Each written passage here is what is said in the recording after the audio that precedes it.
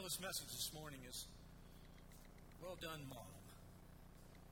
We are here to honor, celebrate mothers today for all that you mean to us, and as moms and wives, we want you to see hopefully what great worth you are to God and your families.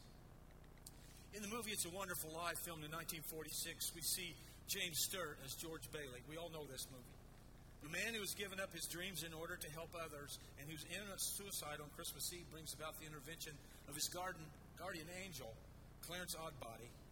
Clarence shows George all the lives he has touched and how different life in his community of Bedford Falls would be if he wasn't around. Many mothers, and I think sometimes this escapes us as husbands and as children, that what the moms have given up, they've given up their dreams for their families, and what a tremendous sacrifice.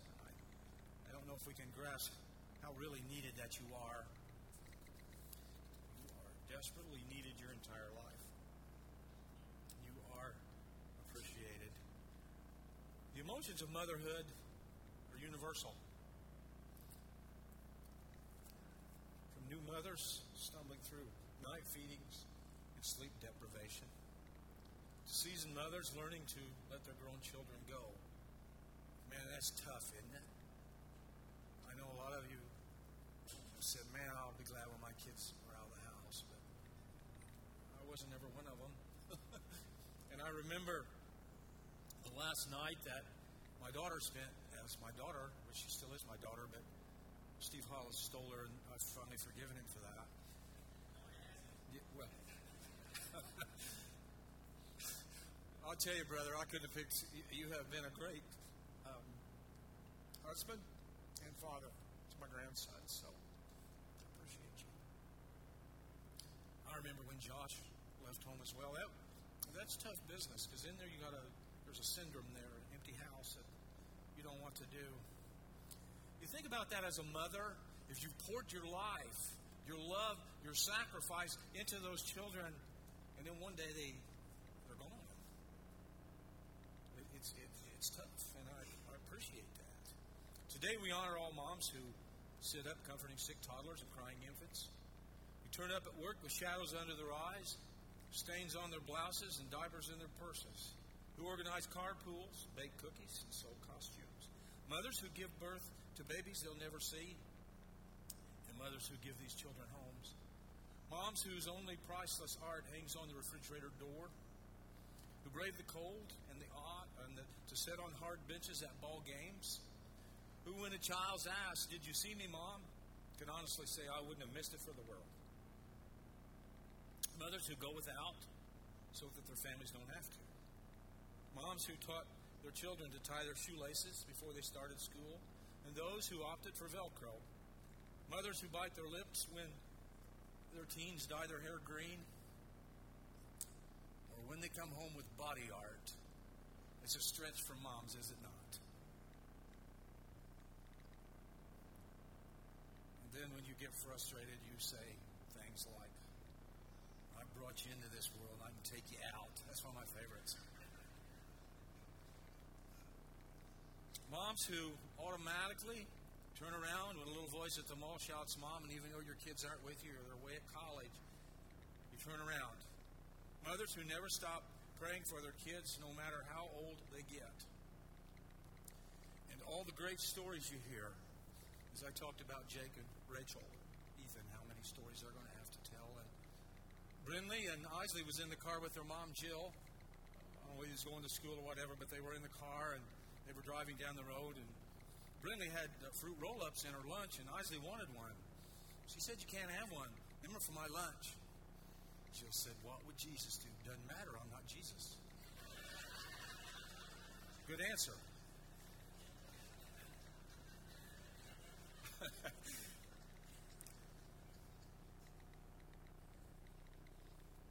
What makes a good mother? Patience, compassion, the ability to nurse a baby, cook a meal, and sew a button on all at the same time. It's all those things plus the God-given assurance that you're doing the most important job in the world. Proverbs 31 says, "Many women do noble things, but you surpass them all. Well done, Mom." This is interesting to me. The heading in A lot of Bibles on chapter 31 of Proverbs reads, Sayings of King Lemuel. Verse 1. The sayings of King Lemuel, an inspired utterance his mother taught him. That's interesting to me. Did you catch that? The inspired utterance that his mother taught him.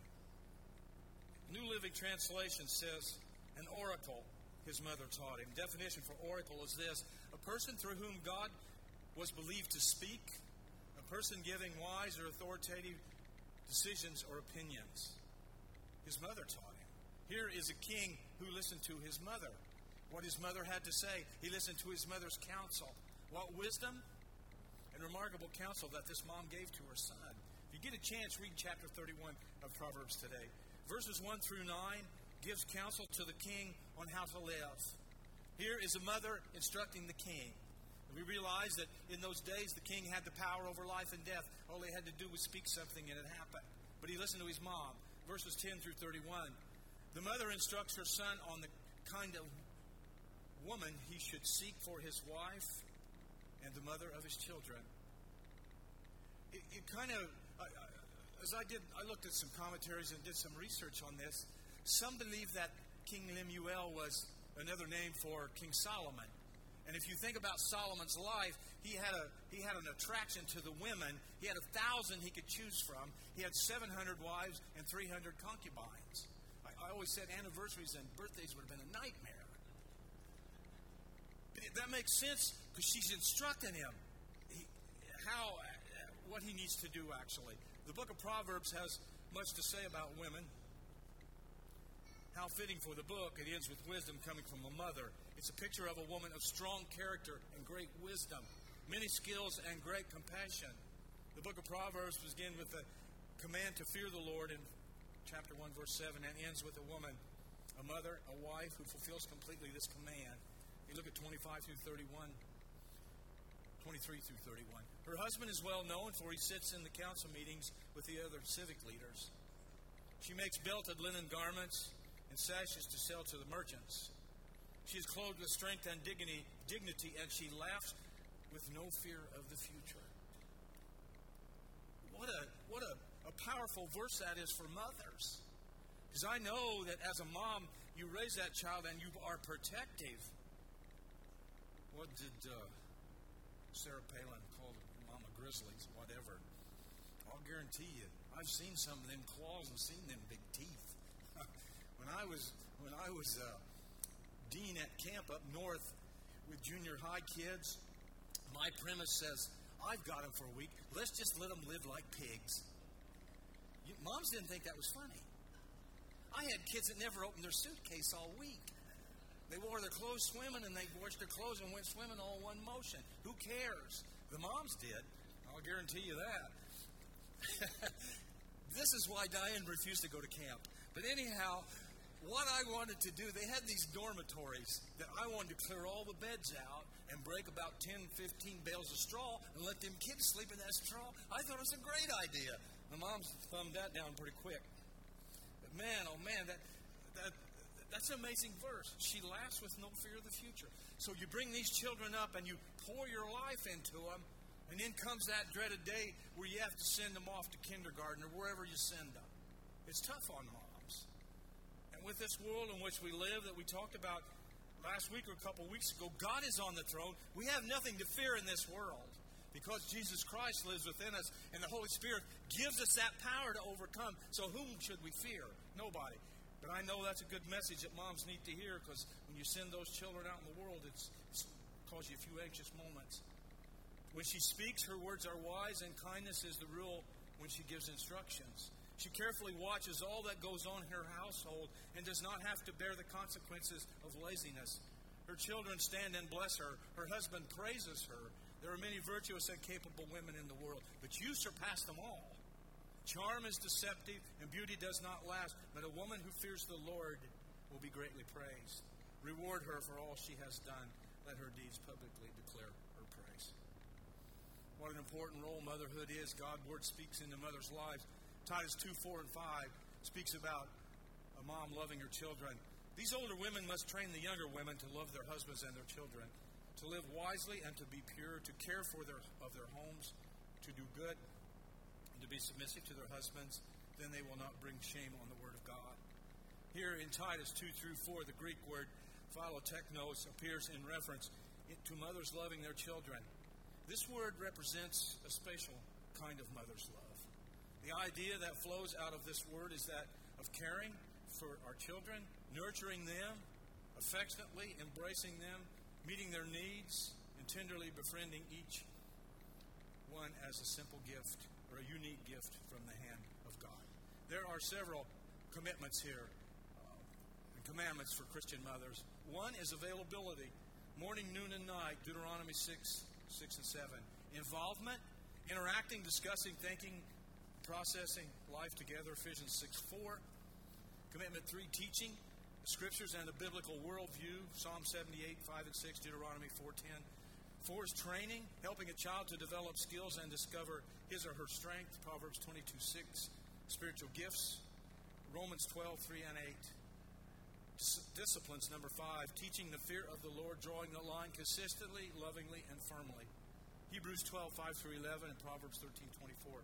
6 is nurture, providing an environment of constant verbal support, freedom to fail, acceptance and affection, unconditional love, Titus 2:4, 2 Timothy 1:7. 7 is modeling with integrity, living what you say, being a model from whom a child can learn by catching the essence of godly living. The essence of godly living, which should be lived in your home, Deuteronomy 4:9, 15 and 23, Proverbs 10:9, 11:3, and Psalm 37, 18 and 37. Because here's the deal. A lot of times the majority of us put on our best faces when we come to church.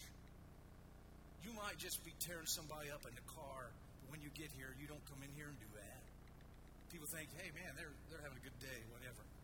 But here's the point. Here is the issue. Your kids see you at your best here and your worst at home. My premise in life is we all have Dr. Jekyll, Mr. Hyde personalities. Now, Dr. Jekyll, he comes to church, he goes out in public, smiles, waves, pretty congenial. But Mr. Hyde, the monster, lives at home. And that's where the horns come out and the fangs and the claws, because your children see you who you really are. And we can fool each other till the cows come home, but when you're home and your kids are with you 24/7, they see the real you.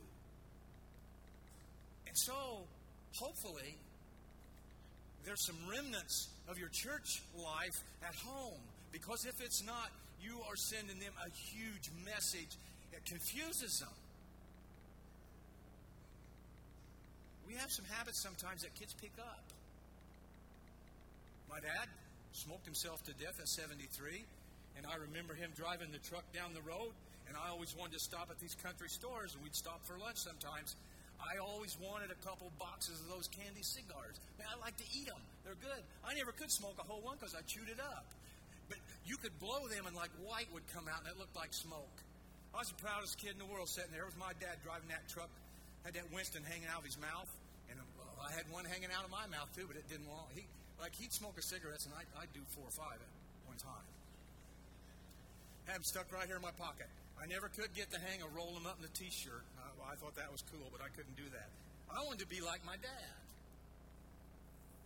You see, the message that we send, it's the same way with profanity.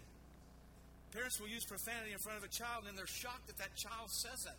And I'll guarantee you that sometimes they say it at an inopportune time when it comes out. It's just something for us as parents to think about. Modeling with integrity. That's the most important place you do it is at home. The Bible never states that every woman should be a mother. However, it does say that those whom the Lord blesses to be mothers should take the responsibility very, very seriously. It's a gift. It's like I've said this many times, that we have those children and we pick them up to the hospital after we've birthed them and we bring them home. It's like bringing a barbarian into your home. They have to learn your language, your custom, your manners, and sometimes your habits, but nonetheless, it's on you. God has given you this bundle of joy to raise for Him. That is the point. And we should take that seriously. Mothers have a unique and crucial role in the lives of their children. It's not a chore and unpleasant task, just as a mother bears a child during pregnancy. And just as a mother feeds and cares for that child as it grows, so mothers also play an important role in the lives of the children, whether they're adolescents, teenagers, or even adults, with children of their own.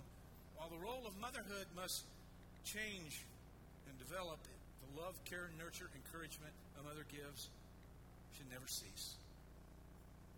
So where do you find such a mother? You look around, you look for examples. And God brought me to this one from ages past. One such mother was Susanna Wesley. 20 January 1669 when she was born, she exited this life 23 July 1742. Mother of John and Charles Wesley, if that rings any bells. It's been written about her. Although she never preached a sermon or published a book or founded a church, she is known as the mother of Methodism. Why? Because two of her sons, John Wesley and Charles Wesley, as children consciously or unconsciously applied the example and teaching and circumstances of their home life, which the vast majority came from their mother. Susanna Wesley was 25th of 25 children. That is hard to wrap our minds around. Born to Dr. Samuel Annesley and Mary White Annesley. She and Samuel Wesley were married on 11 November 1688. Samuel was 26. Susanna was 19. Susanna and Samuel Wesley had 19 children. 9 of her children died in infancy. 4 of her children who died were twins. A babysitter accidentally smothered one of her children, and at her death, only 8 of her children were still alive. Stabs in the heart. Hopefully you never know that. I glance out on you as my brothers and sisters, and I know there's some of you here that has had that pain.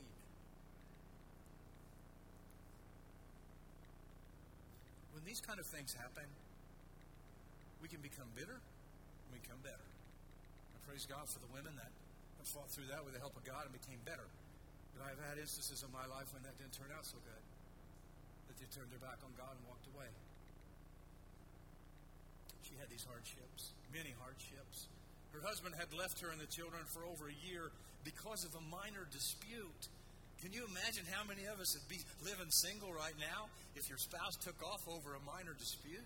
Most of it, this place might be full of men this morning. I don't know, but I thought it doesn't say what it is, but man, you got to stay in there. You got to hang in there. You just can't. Well, he took off. Samuel Wesley spent time in jail twice due to his poor financial abilities. The lack of money was a continual struggle for Susanna. So here she had all these kids trying to feed them. Their home was burned down on purpose twice. It doesn't say why. During one of the fires, her son John nearly died and had to be rescued from the second-story window. She was the primary source of her children's education. After the second fire, Susanna was forced to place her children in different homes for nearly 2 years while the parsonage was rebuilt. During this time, the Wesley children lived under the rules of the homes they lived in. Susanna was mortified that her children began to use improper speech and play more than study. You ever send your kids to play with some other kid and they come home and they got a new vocabulary, they got a new word they learned? And it's kind of shocking sometimes. Man, where'd you hear that? Under no circumstances, Susanna said, were the children permitted to have any lessons until they reached their 5th year. But on the day after their 5th birthday, their formal education began. They attended classes for 6 hours. Can you imagine being a 5-year-old sitting there for 5 hours or 6 hours? I think this was probably the first homeschooler. And on the very first day, they were supposed to learn the whole of the alphabet. They had to learn the entire alphabet in one day. All her children except 2 managed this feat, and these seemed to Susanna to be very backward. The children got a good education. Daughters included, they all learned Latin and Greek and were well tutored in the classical studies that were traditional in England in those days. Susanna Wesley was a Proverbs 31 mother. She was a godly influence. Her influence on her sons bears witness today. Because of her, the Methodist Church and John and Charles started that Methodist Church is in over 130 countries with over 12 million members. John Wesley rode 250,000 miles on horseback. He preached over 40,000 sermons. Charles Wesley, the worship leader, wrote over 6,000 hymns. What a mother. Her sons have won tens of thousands of lost children to Christ. Proverbs 31:29. Many women do noble things, but you surpass them all. What would be said of you, Mom? This verse apply to you? Many women do noble things, but you surpass them all. I hope this morning that in the minds of your children and your husband, that's the way they see you. So we say, well done, moms. We want you to feel appreciated and honored today and realize how important you really are to God and to His body, the church. There would not be a lot of churches open today if it hadn't been for godly mothers. They hung in there when their husband shirked their responsibilities. They hung in there and fought and did what's right. And when those children says, you know what? I want to stay home with Dad today. And the mom looked him in the eye and says, no way. You're going to church. There's a difference in that. And that puts a tremendous responsibility on husbands as well. How important you are to the church and to God and to your husband and to your children. And I pray that if your mother is alive, if you are that fortunate today, that you have a time where you can give her a hug and tell her how much you love and appreciate her. Lord, I love you and I thank you for these women. I thank you for these women who have stood in the gap, that have sacrificed, who've given their lives to raise their children. And I just pray today that they are truly appreciated for their efforts. And I'd ask a special blessing on them from you, Father. For we ask these things in the name of Christ. Amen. We're going to end with this clip entitled Mighty. So happy Mother's Day to you, girls.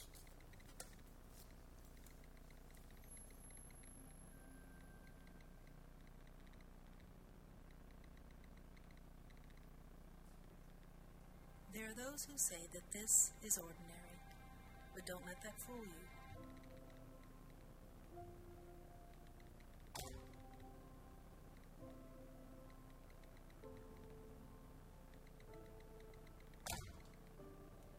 Mother will always be the bravest, least ordinary, most difficult, utterly challenging career that anyone ever hopes to lay claim to. While others might hear diaper changer, food maker, laundry doer, carpooler, bottle washer, sweatpants wearer, life on hold, want to be doing anything else, woman. The truth is, whether it feels like it some days or not, you are in fact a shelter from the storm. You are a cape of good hope. You are a warrior who will do battle for your children's hearts, souls, attention, innocence, education, and memories. Go to battle, my friends. This is your time. We will hold strong on either side of you. We will pray for those bottles through the dark watches of the night. And when doubt comes and children break, when adults fail them, and when they push and push as hard against us as the day we deliver them into this world, we will not be broken. We may ache and see cracks tear through our hearts, but we will get up again tomorrow, and we will load the clothes and the words that need to be said again and again and again. And when the world tries to claw at them, to break them, to smash the beauty in them, may our walls hold true. May the lessons we've told, the truths we've lived, the life we've spoken into them come back easily, predictably, with wash and repeat ease. Kingdom business, Jesus work, this shaping of souls, this raising tiny humans. There are those that say this is ordinary. Don't buy it for a second. Mighty. You are mighty because you, Mother.